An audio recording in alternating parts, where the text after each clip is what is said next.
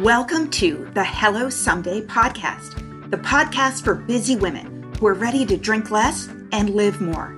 I'm Casey McGuire Davidson, ex-red wine girl turned life coach, helping women create lives they love without alcohol. But it wasn't that long ago that I was anxious, overwhelmed, and drinking a bottle of wine a night to unwind. I thought that wine was the glue holding my life together, helping me cope with my kids, my stressful job, and my busy life. I didn't realize that my love affair with drinking was making me more anxious and less able to manage my responsibilities. In this podcast, my goal is to teach you the tried and true secrets of creating and living a life you don't want to escape from. Each week, I'll bring you tools, lessons, and conversations to help you drink less and live more. I'll teach you how to navigate our drinking-obsessed culture without a buzz, how to sit with your emotions when you're lonely or angry, frustrated or overwhelmed, how to self-soothe without a drink, and how to turn the decision to stop drinking from your worst-case scenario to the best decision of your life. I am so glad you're here. Now let's get started.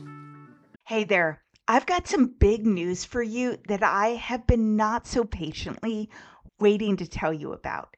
After 6 months away, my super popular, completely free masterclass is back, and it's better than ever.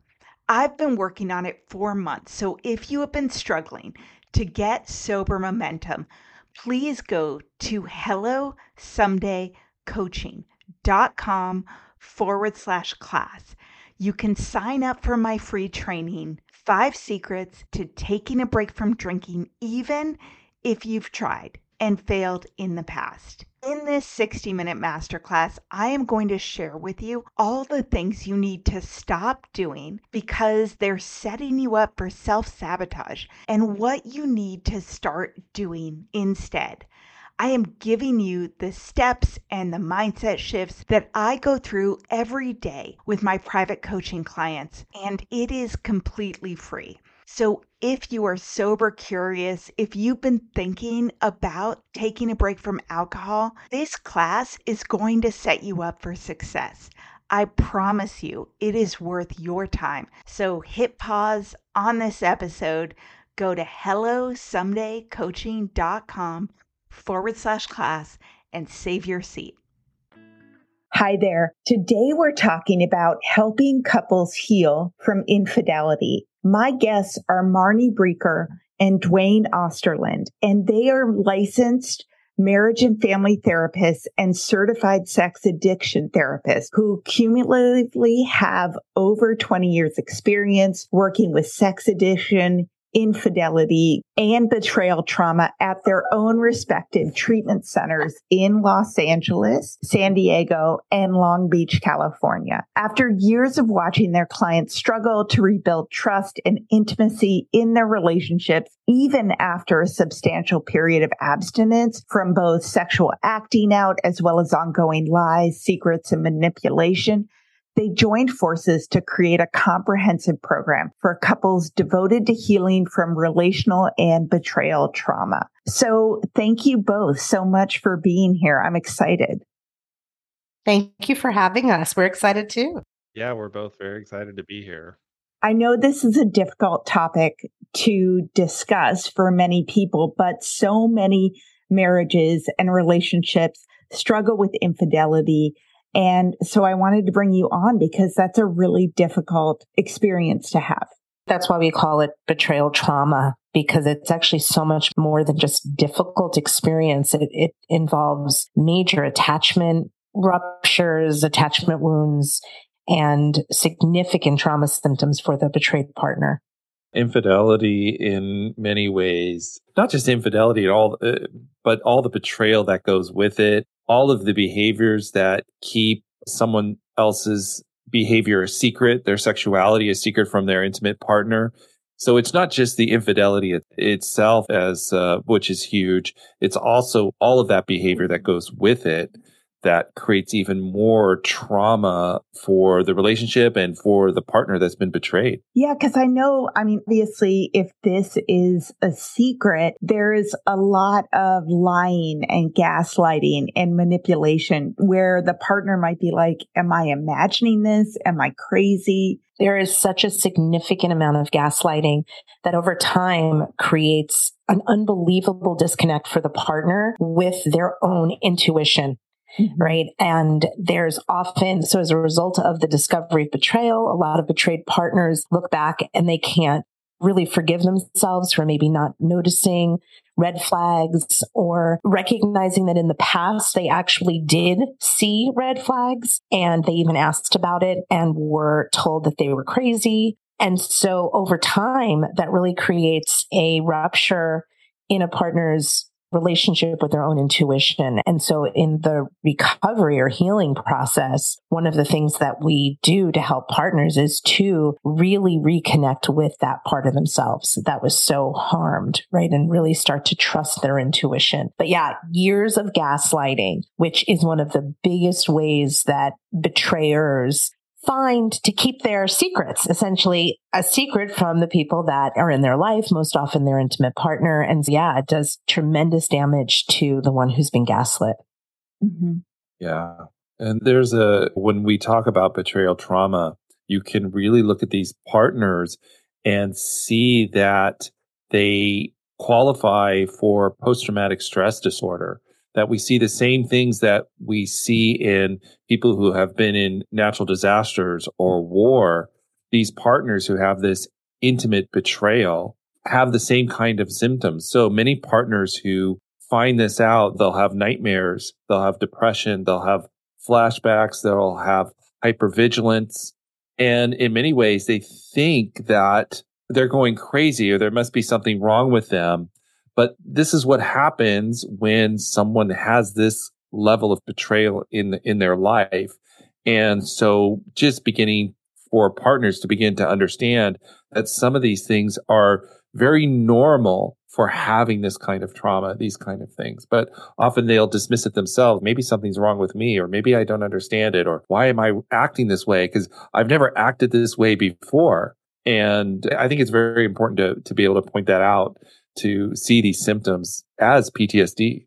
Yeah. And actually, we even go a step further and we say that it's complex PTSD, right? Because it's exposure to this betrayal over years and years and years, right? It's like little T traumas become big T traumas, right? When somebody's been married or in a relationship, a commitment for so many years, and they are gaslit, and this goes on and they can't really escape, right? They've got young kids, or they have a marriage, they have a commitment that they made. And so, yeah, over years, that really creates a lot of complex trauma symptoms.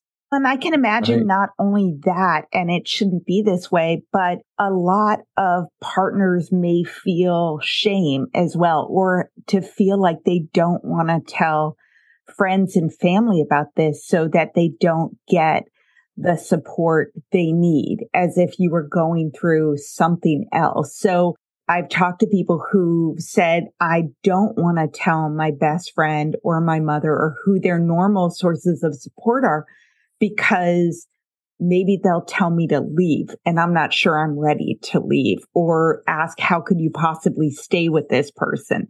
And I don't know in my own head if I can get over this. But the problem is then they don't get support. It's like their secret too, even though they weren't the person who did anything wrong.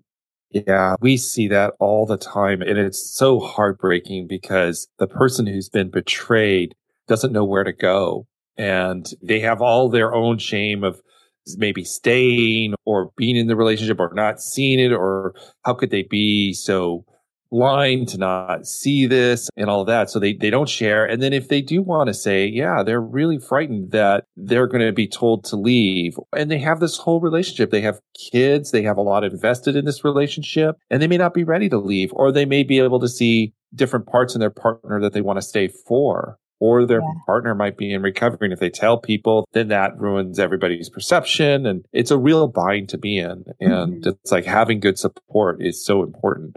Going somewhere where you can get that. Oh my gosh. Can we talk about perimenopause, menopause, and postmenopause for a minute? I am 48, so if you're going through it, I'm right there with you. I mean, hot flashes and night sweats, racing thoughts, the low moods, the poor sleep, it is not cool. And that's why I was really excited to find a supplement called Hormone Harmony by Happy Mammoth. It contains science-backed herbal extracts called adaptogens. They help the body adapt to any stressors like those super fun hormonal changes. It helps reduce menopause symptoms head on. And if you're interested in trying it, you can use the code HELLO for 15% off your first order. Women cannot stop raving about it on social media, but the biggest benefit is the simplest, feeling like yourself again. So if you're going through this, like I'm going through this, for a limited time, you can get 15% off your first order at happymammoth.com with promo code HELLO. That's happy, MAMMOTH.com. And use promo code HELLO for 15% off your first order. Casey, I just wanted to say we actually did an entire podcast episode about, it was called The Shame of Staying. Mm-hmm. And we really talked about this, exactly what you just said. The extent of the shame that a partner feels is probably almost as equal to the shame that the betrayer experiences after the disclosure or the discovery of their betrayal. Mm-hmm. Quick question. What podcast is that? Because I know you guys do one together, but why don't you share it here? Marnie and I got together to do this work. It's the Helping Couples Heal podcast, and you can find it at helpingcouplesheal.com. And we talk about all of these issues in detail. Mm-hmm. And because it's very complex, there's a lot going on. And so partners where do we start? What do we do? If I'm the betrayer and I want to save the relationship or repair the relationship, what do I do? How do I handle that? And so the Helping Couples Heal podcast goes into all of those details. And we talk about those topics on a every other week basis to answer some of those questions because it's complex. It's a difficult issue to deal with. There's a lot of moving parts and a lot of pain and a lot of hurt and a lot of shame and suffering. And yeah. And do you usually work with the couple together, with one partner to start? I mean, who usually is the first person to seek out help? I'll speak for myself that often it's the betrayed partner. Mm-hmm. Because when he or she discovers that there's been betrayal in the relationship, they're desperate to get help. They're shocked. They're completely shocked. They feel like their world has turned upside down and they don't know where to go or what to do. So I often see the partner come in and then they ask, typically, again, this doesn't mean that people that betray don't seek help, but if you ask who's generally the one that comes in, that's what I see. And then the partner will often actually put his or her needs aside because the immediate concern is, how do I get my partner to stop acting out? Right? Like, how do I get this business to stop? And then often when he or she gets the help, then the partner can focus more on his or herself. And Dwayne and I conceptualize all of this, a three-legged stool, that when we're looking at a couple dealing with betrayal, there's three different parts. One is the betrayed partner. One is the person who's done the betrayal. And then there's the coupleship, the relationship as a separate entity. And we believe all three legs need attention. And so contrary to what some people think when it comes to betrayal, which is let's push off the couple's work for down the road, what we believe, and we talk about this in our podcast, is that in the beginning, after the discovery of betrayal, couples are completely dysregulated. They can no longer talk with each other. There's just so much activation, trauma reactions everywhere. So we encourage these couples to come in to therapy to get, basically for crisis management. We are not going to tell a newly traumatized partner how to reconnect and be intimate with the person that helped them. We're not going to encourage bonding at that stage. What we're going to do is really help the couple try to deal with the here and now, the crisis that's occurred because of the betrayals. short answer to your question is that we can see anybody first, but typically we bring the entire system in as soon as possible. Yeah. I think it's interesting that you mentioned that you don't try to immediately encourage intimacy or bonding between the couple, because is that a different approach than you see other people take? What we see a lot, unfortunately, is that the level of betrayal trauma is not fully understood and not appreciated. And so what happens is that you have this traumatized individual, this partner, and then you're asking them to be vulnerable with someone who hasn't proved that they're safe to be vulnerable with. And so that really has to happen first. And often, because the level of betrayal trauma is not understood or realized, helping professionals sometimes try to move them together, right? Because we want to bond. That's what a relationship is all about. But the betrayal trauma gets ignored. And many of these partners suffer more trauma on top of that because their experience is, I don't think necessarily purposely, but is minimized or cast off or ignored. And here they are, well, I'm supposed to bond with my partner, and the partner hasn't proved their safety yet. So they get hurt again, and they get more trauma on top of it. So it's really important to, like what Marnie was saying, is what we call like creating a scaffolding of safety first. There has to be structure, crisis management in the beginning. And the person who's done the betrayal has to be willing to prove through noticeable, trustworthy behavior that they're trustworthy, that bonding with this person is a risk worth taking, that I'm willing to, if I've been betrayed, I'm willing to put myself out there a little bit, to be a little bit vulnerable because I'm watching your behavior, I'm watching you change. So I'll take that risk with you. Mm-hmm. But that takes time and help, because a lot of times, how do you do that, right? How do you rebuild trust after this? It's a difficult thing to do, but it is doable. One of the things that Marnie are very passionate about is that we do see couples heal through this. And a lot of people will say, oh, that's impossible. I would never do it.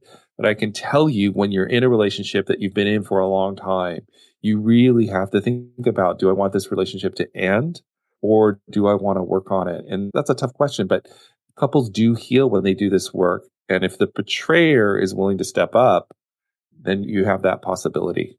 And going back to your specific question, Casey, I like to believe that couples therapists that work with this population, that are specialists in betrayal trauma, don't push a couple to bond and be vulnerable and all of that quickly. But what I will say with certainty is that when therapists see these clients and they're not specialists, then yes, I 100% believe that they are encouraging connection and intimacy way before is safe. And that's really because they don't understand, as Dwayne said, the extent of the trauma.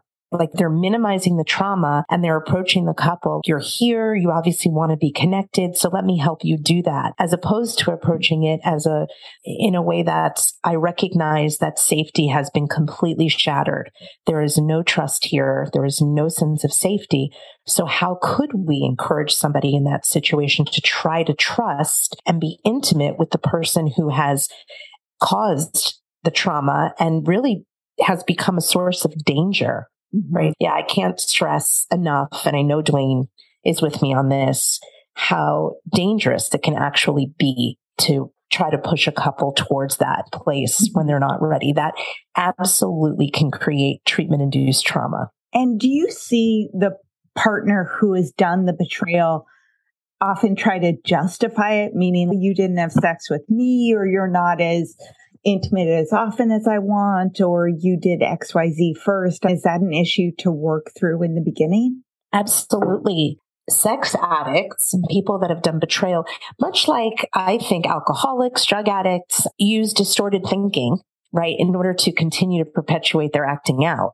And so distorted thinking does absolutely include what you were just talking about, which is the justification of their behavior or rationalizing it. I've seen people act out only when on business trips and out of town, and they use compartmentalization, which is another big form of distorted thinking, to justify.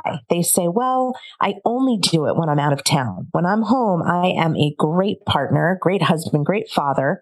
I'm only doing it out of town, so my partner's not going to know, and therefore he or she's not going to get hurt. And so, yeah, there is a lot of that justification. My partner's not having sex with me, or when the kids were born, my partner stopped giving me as much attention.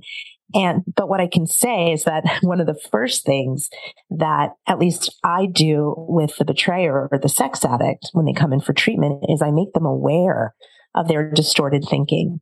And I help them understand how in order to be sober, they need and honest, they have to get into reality and work on the distorted thinking so that they can sort of challenge themselves when the distorted thinking comes in right into their mind.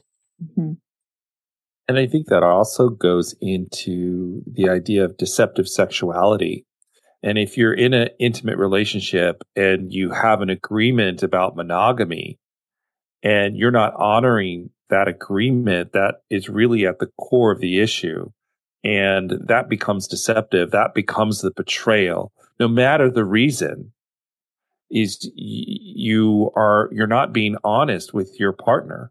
No matter how you're going to rationalize it or say my partner didn't do this or didn't do that or this was happening and I couldn't say anything.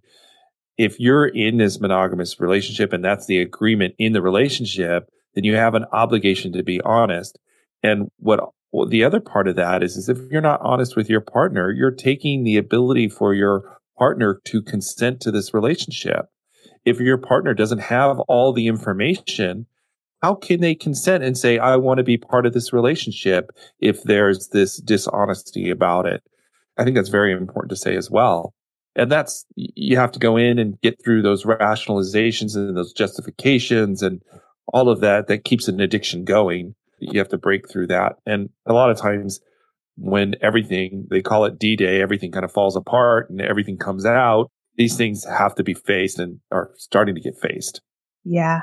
Yeah. And I can imagine when you said consent, not only consenting to the relationship, but consenting to sexual activity with someone who is also having sex with someone else. Yeah. A lot of times partners say, I never would have gotten into a relationship with you if I'd known about the sexual behavior. So their choice has been taken away from them. And that is a big part of their trauma. I think a lot of people think when there's been betrayal that the trauma and the upset and the despair comes specifically from the betrayal, the act of betrayal itself. And what I have seen over and over and over again in the time I've been working with this population, which is many, many years, is that the acting out is probably the easiest part for the partner to, I don't want to say forgive, but to get past. I'm not saying it's easy. None of it's easy. But I think that is easier for them than the amount of gaslighting, the amount of what you just said, those justifications, blaming the partner, justifying the acting out by blaming the partner for what they've done or have not done that contributed to their choice to act out. And then that pattern of abusive behaviors that accompany the addiction to try to keep it a secret, that in itself is likely more painful for the partner and harder to forgive.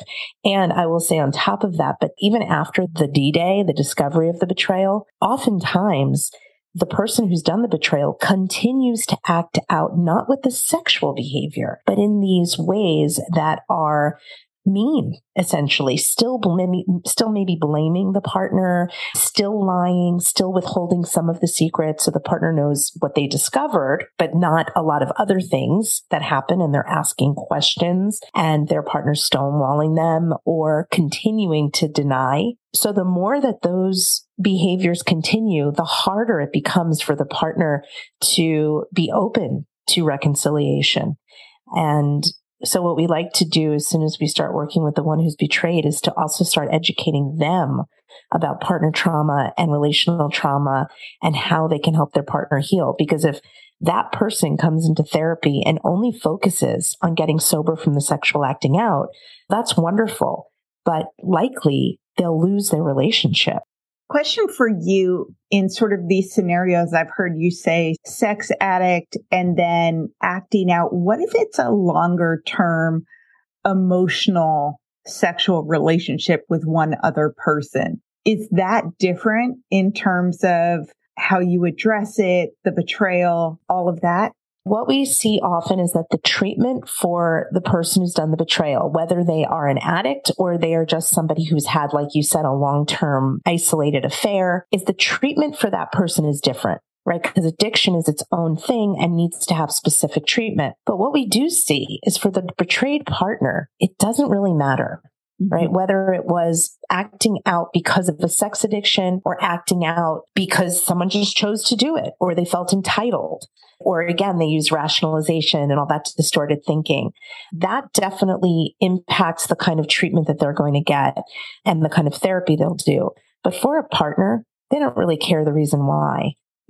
What I will say is that sometimes it might be a little bit easier for a partner who learns that her husband or the person she's in a relationship with is a sex addict, because using the disease model, it's easier to understand that it was unmanageable or out of their control. And they'll often say, if my partner had cancer, I would stay. But for a partner who's told that they've been betrayed and there is no addiction, then they have to wrap their head around the fact that their partner chose to do this and was completely aware of what they were doing. And that's a lot harder to accept as a betrayed partner. So one of the things I also wanted to talk about was how this trauma is so misunderstood with partners and being able to see it. And this is one of the biggest roadblocks to all of this work, is that for the person who's done the betrayal, it can be really hard to understand on a visceral level how this trauma impacts them. And one of the things that we see a lot, or we talk about a lot, is that shattered reality. For a partner, when they get this new information, it really shatters their whole idea of their life. So partners will go back and look at all of their pictures on the wall of their family, and now all these pictures have new meanings to them, right? It doesn't mean the same. You mean when we were on vacation, you were acting out with that other person? I didn't know about it. What does that mean about this vacation? And so the shattering of reality creates this other level of trauma that it can be really hard for the person who's done the betrayal to get on an emotional level. It really takes some time to understand that. So often that's where a lot of the couples ships get stuck, because they don't get how damaging this kind of betrayal, this deceptive sexuality is to someone's psyche, and how it just the world, what I thought the world was is not what it was. And now I'm stuck. And I don't know how to wrap my head around that. And so for many partners, they'll ask the same question over and over again. You said on January 5th, you were here, but maybe it was January 6th. You sure it wasn't 6th? Because you said 6 the other day. And they'll ask the same question over and over again, trying to put together their reality and sort that piece out to find where they exist in this new reality after D-Day. Yeah. And I can imagine there's so many emotions there on both sides. So on one side, the betrayer, there's justification and rationalization and defensiveness, even after the fact. And on the person who's betrayed side, so much hurt and also anger and resentment, and all of those emotions independently are difficult to work through. When I was drinking, I used alcohol to calm my mind, to relieve anxiety, and to sleep well at the end of a busy day. I didn't know that alcohol actually spiked my stress hormone, increased anxiety, and as little as one glass of wine a night reduced my sleep quality by 24%. I was really excited to find Tanasi, a better way to find calm, rest, relief, and to reduce inflammation. Tanasi creates the highest quality, scientifically validated CBD and hemp extract products. Tanasi's formula includes a unique combination of CBD and CBDA in every dose, which is 2 times more effective than just CBD alone. So if you want to create a sense of calm, to calm your mind, to relax before bed for a great night of sleep, try Tanasi. Tanasi's being really generous with our listeners. You can go to tanasi.com and use code HELLO to get 25% off at checkout right now. That's TANASI.com to get 25% off your first order with the promo code HELLO and get ready to sleep well. Yeah, they are. absolutely. We see this dynamic that you're talking about play out all the time. I was just thinking a minute ago about a couple I was working with yesterday who have actually been in recovery for quite a long time. They're not in the crisis stage by any means anymore, but she hasn't been feeling well. And I asked the person, the betrayer in the relationship, no, I didn't ask him. I asked the partner how she would feel about asking her husband to maybe give her a massage or a foot massage, just something that literally could help with the physical pain that she was experiencing. And the pain had nothing to do with the betrayal. It was just body pain. And she immediately, there wasn't even a pause. She said no. And that a lot of the acting out that she learned about her husband's addiction involved massage parlors. And so even something small like that, right? You're not feeling well. Your body aches. Can you ask your partner to give you a foot massage? That's off limits. And so the partner has to choose between, in that moment, maybe having some physical relief, right? By having this little massage, or the trigger, which is she's reeling, even thinking about the possibility of getting a massage. So I just want to point out how there are these seemingly little experiences every day that are really big and are really triggering and can cause significant trauma reactions, even years later. Mm-hmm. Yeah. Does it matter if it's a physical relationship or, for example, internet porn, whether it's a live person or just images or videos? How does that work in terms of healing from that? That's a really good question that you're asking, Casey. So there are lots of partners that come into our offices, into our program, who are expressing tremendous pain and betrayal because they find out about years of pornography use that they weren't aware of. And like you said, internet affairs or internet chatting or whatever is happening that's secret. And for those partners, we see the same symptoms of trauma that we do with partners that come in and tell us that they've been betrayed by real live people acting out in person, whether that's affairs with people they knew, with people they met on the internet, with prostitutes or going to massage parlors. And then there's this interesting thing that happens between the partners where I think there are partners who've been betrayed on the physical level, and they might minimize the partners that were quote unquote only betrayed by porn, not understanding that it's not about the porn and it's not necessarily about the physical acting out. Although I will say with the physical acting out, there is more risk to the partner, right? To his or her physical health.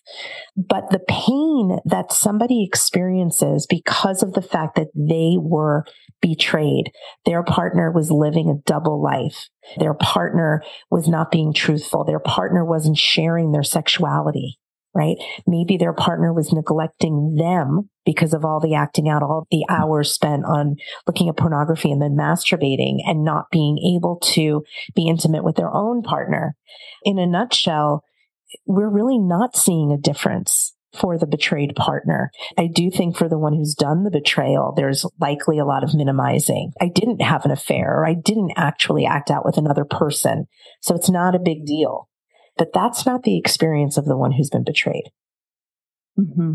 I mean, once again, it goes back to what we were talking about earlier, is that we had an agreement in our relationship that this maybe was not part of it, or it was an unspoken agreement, or it was an unclear agreement, whatever. It's still this level of betrayal. Like, I was not honest with you about our mutual sexuality. And now I don't feel safe because I don't know what this is, or I see the consequences of those choices.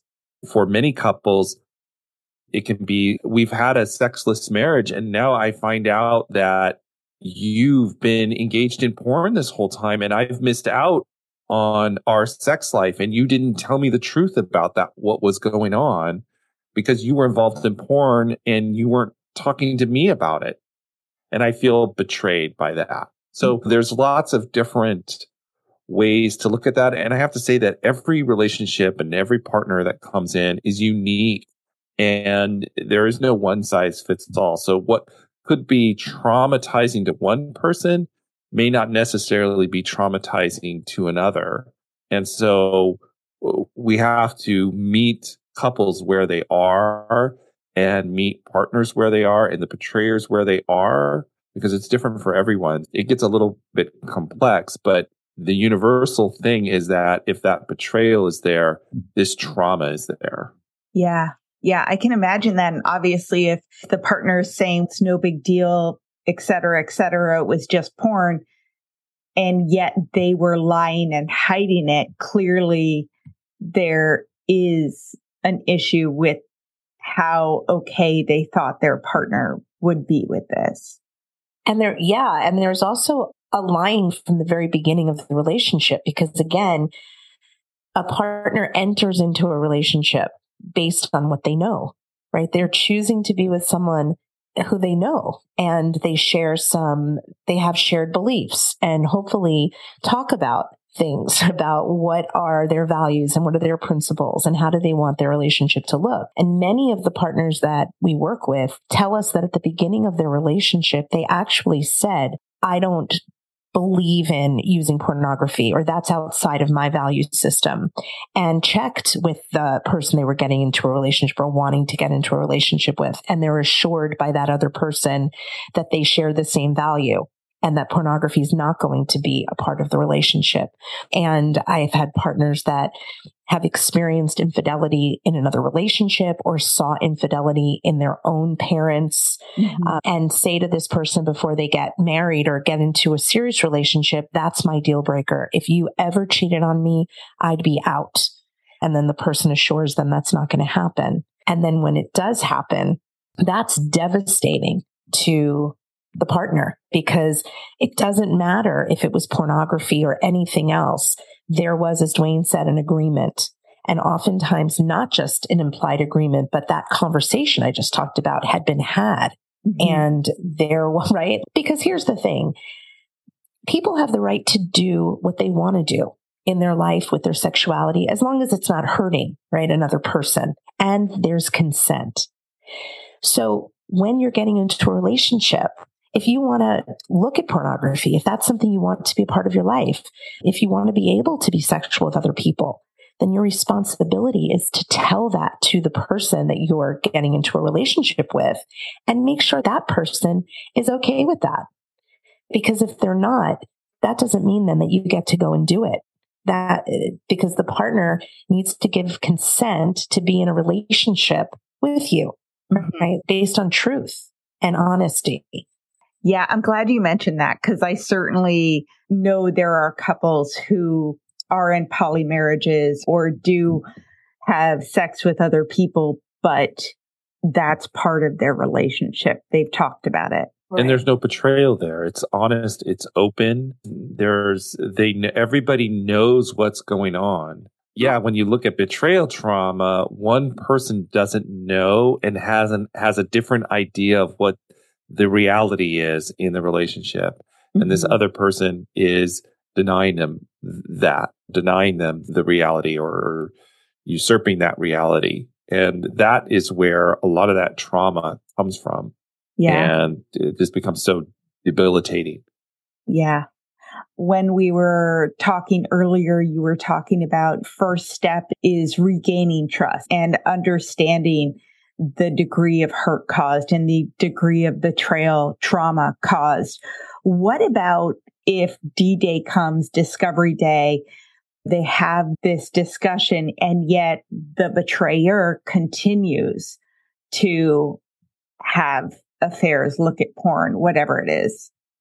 Let me go back and do one thing because Yeah. I want to make sure people understand. Actually, I don't think the first step is regaining trust, right? It really is the person who's done the betrayal has to demonstrate that they are safe through their behaviors before any trust can be given back. It's actually not the first step. Trust comes later over time as the person who's done the betrayal earns that. And I think that's really clear. And if a partner's been betrayed, I would tell them, don't trust yet until they show you they're trustworthy, until they prove that they're trustworthy. And that comes with transparency, humility, a willingness to understand their partner's betrayal and the trauma.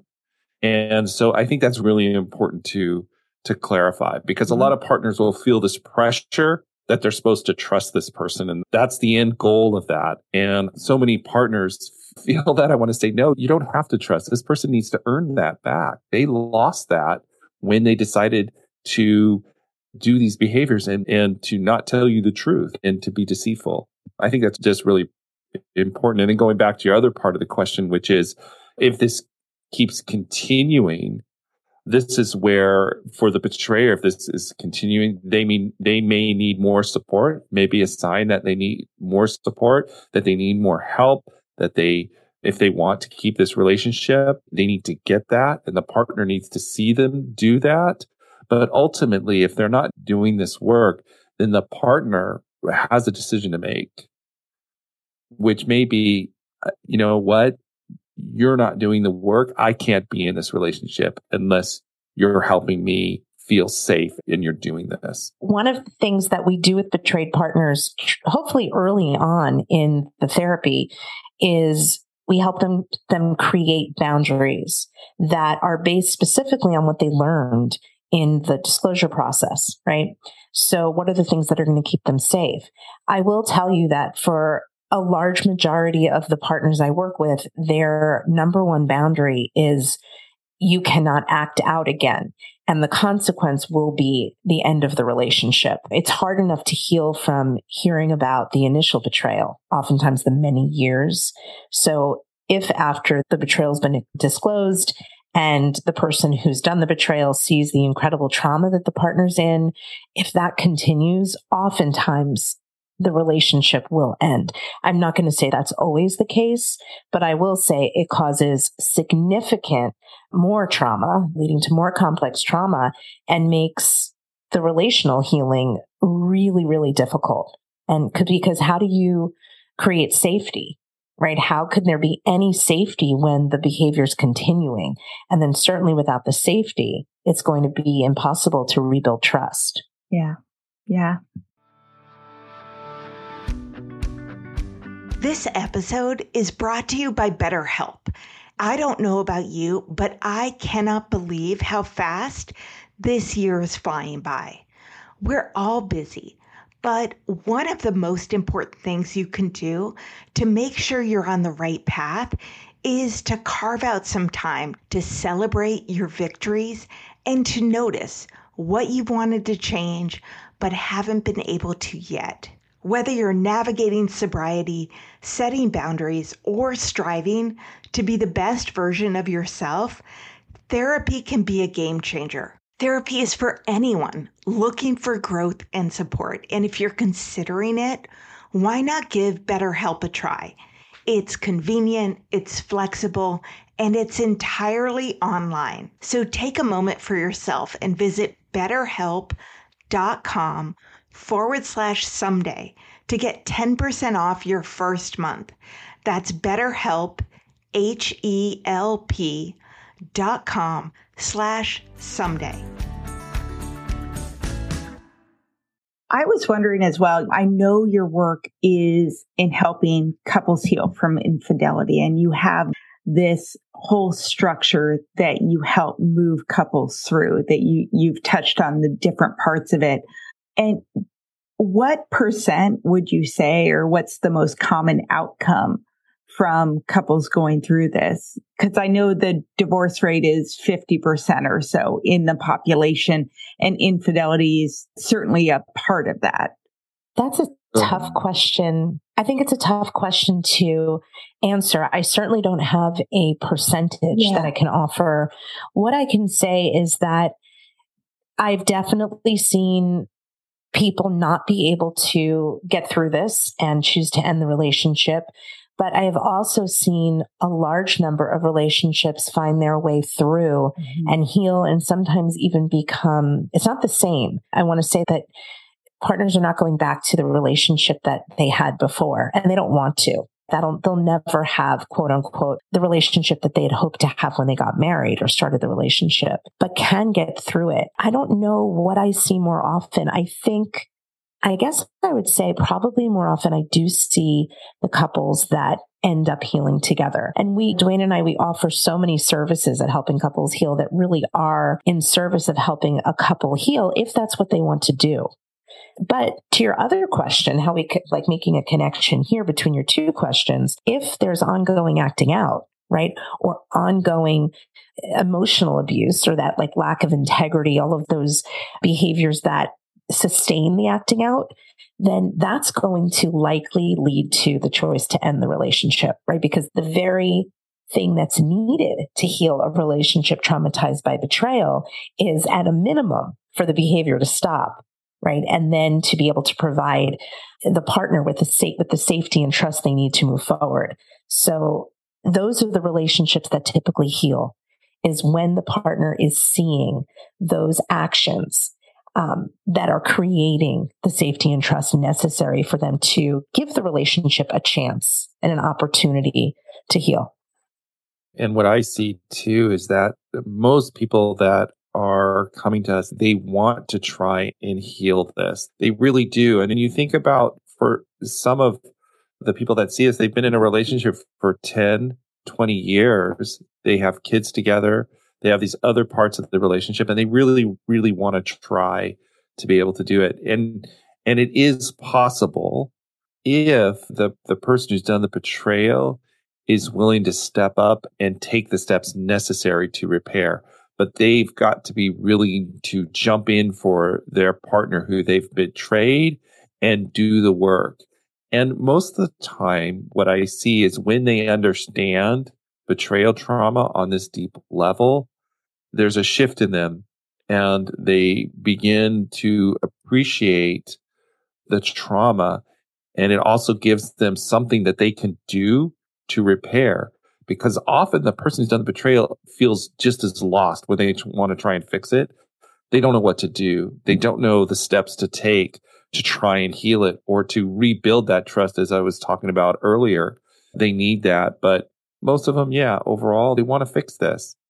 And I can imagine, but it is work. To you and going into, okay, how can we heal this, with both partners being willing, that they certainly have the intention to work through it and to do that work. Yeah. As Marty was saying, not all of them can do that. But I think in this trying, they also get to the clarity that says, okay, you know what, this isn't going to work. We need to move. We need to separate, and we need to end this relationship. Yeah. One thing Dwayne and I talked about earlier before we jumped on this call was treatment-induced trauma, where the therapist might designate the spouse or tell them they're codependent, or talk to the person who's betrayed and talk about their family of origin as a first step.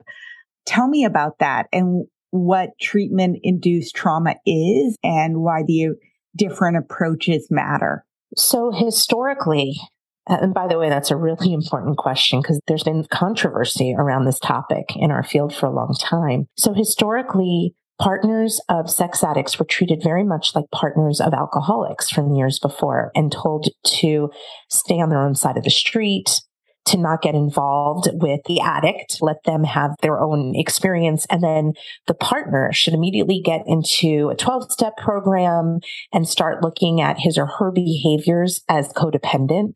And the way that I've worked from the very beginning is that the partner, I'm not viewing the partner through a lens of codependency. I'm viewing them as someone who's been traumatized, and those behaviors that other people conceptualize as codependency are actually safety-seeking behaviors. They are desperately wanting information that's been and is being withheld from them.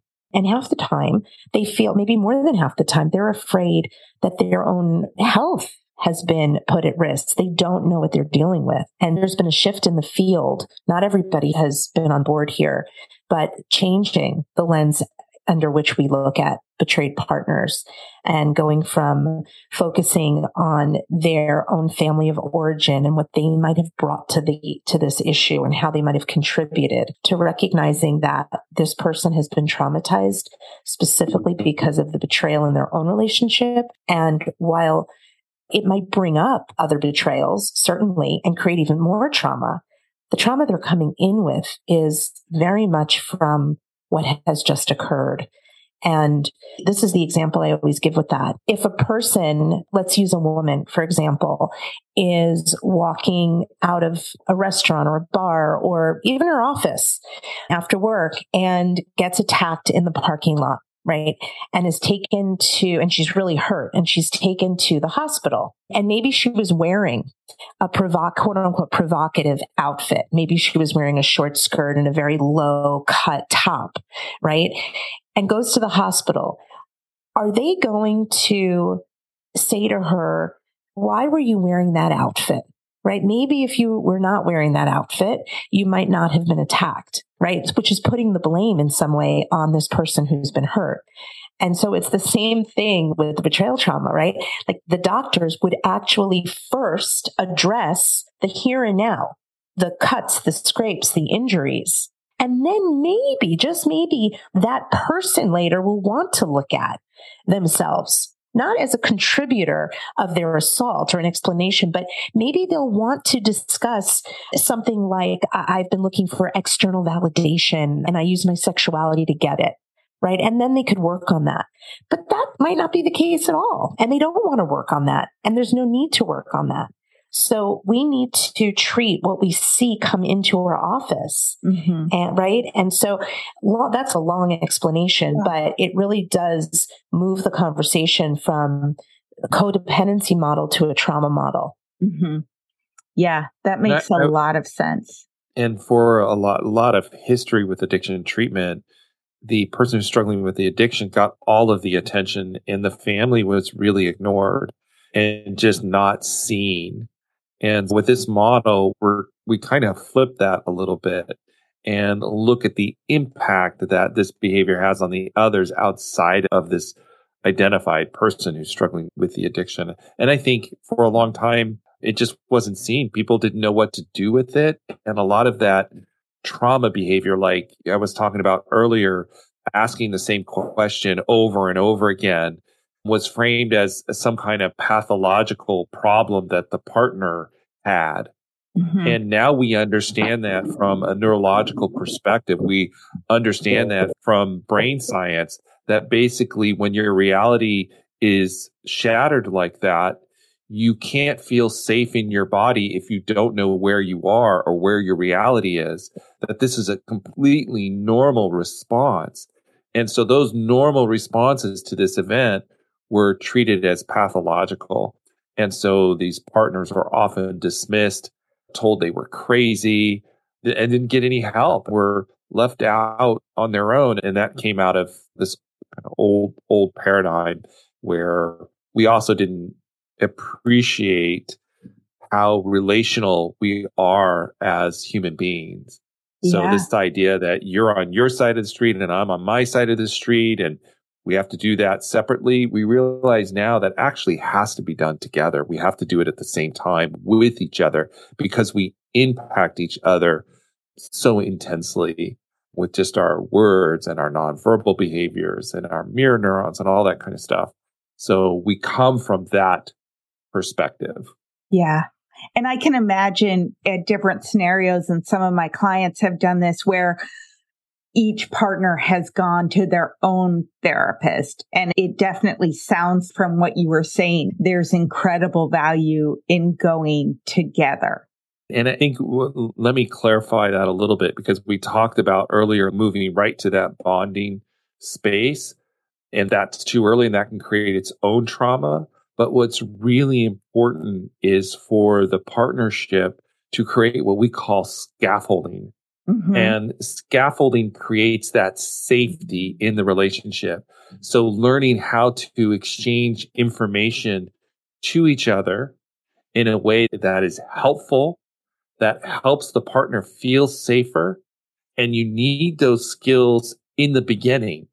Yeah. Because when you get back together, you don't have them, and it just activates all of the trauma again and all of the miscommunication and all of those ruptures because you don't have the skill.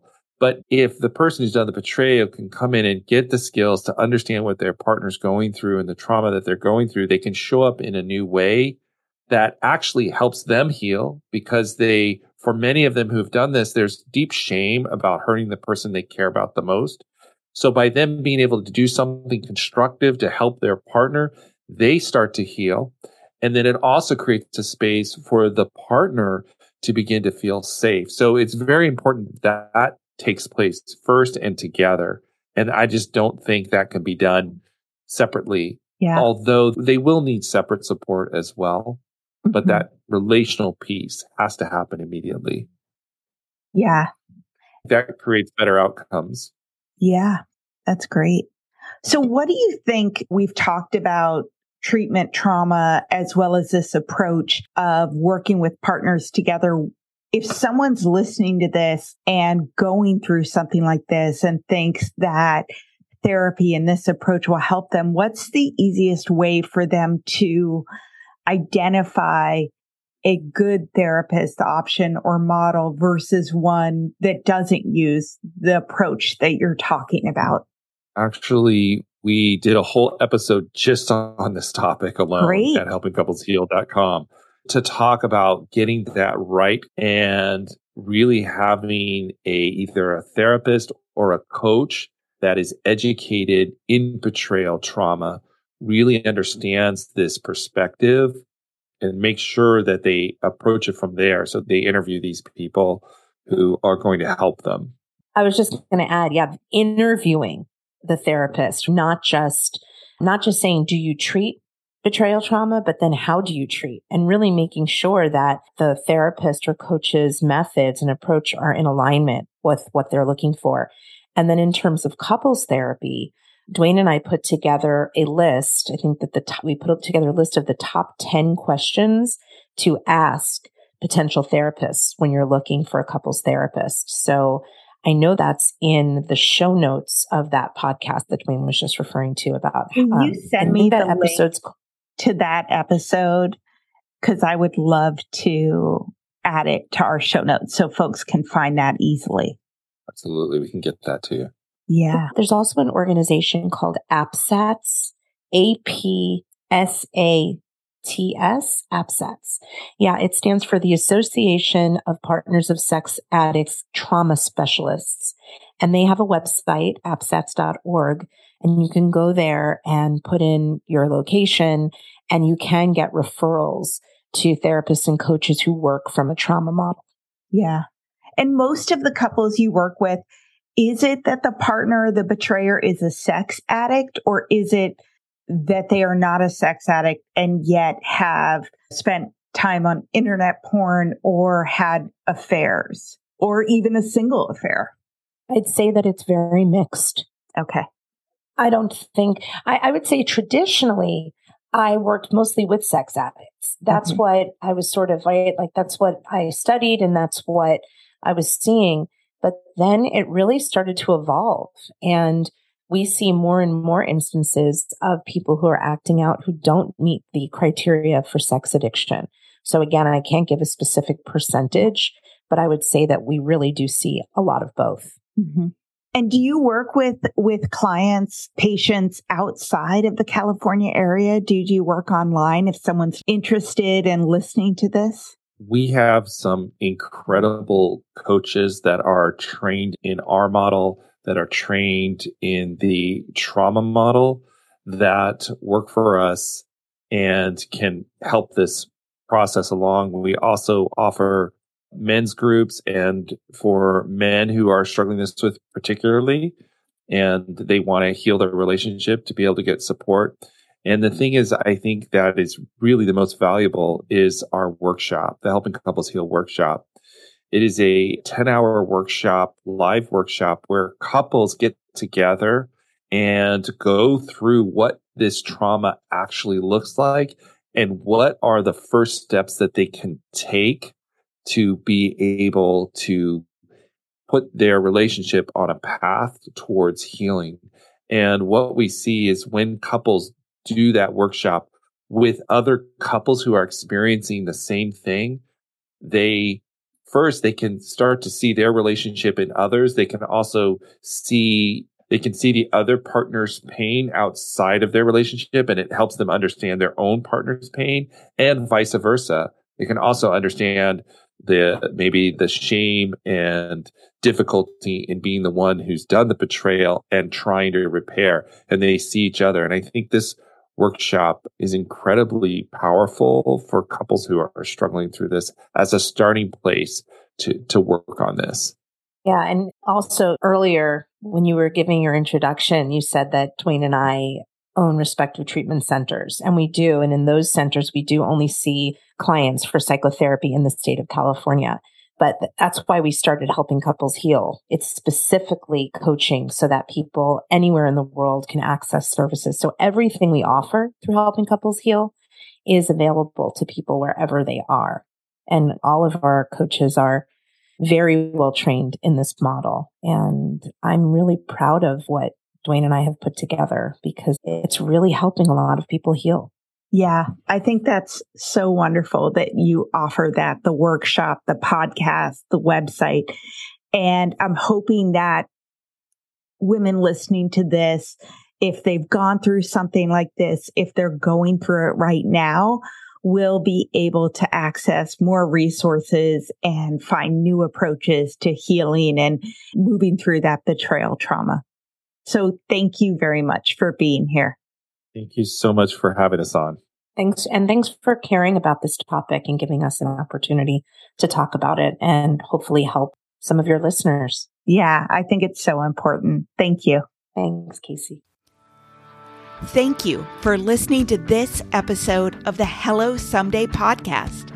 If you're interested in learning more about me, the work I do, and access free resources and guides to help you build a life you love without alcohol, please visit hellosomedaycoaching.com.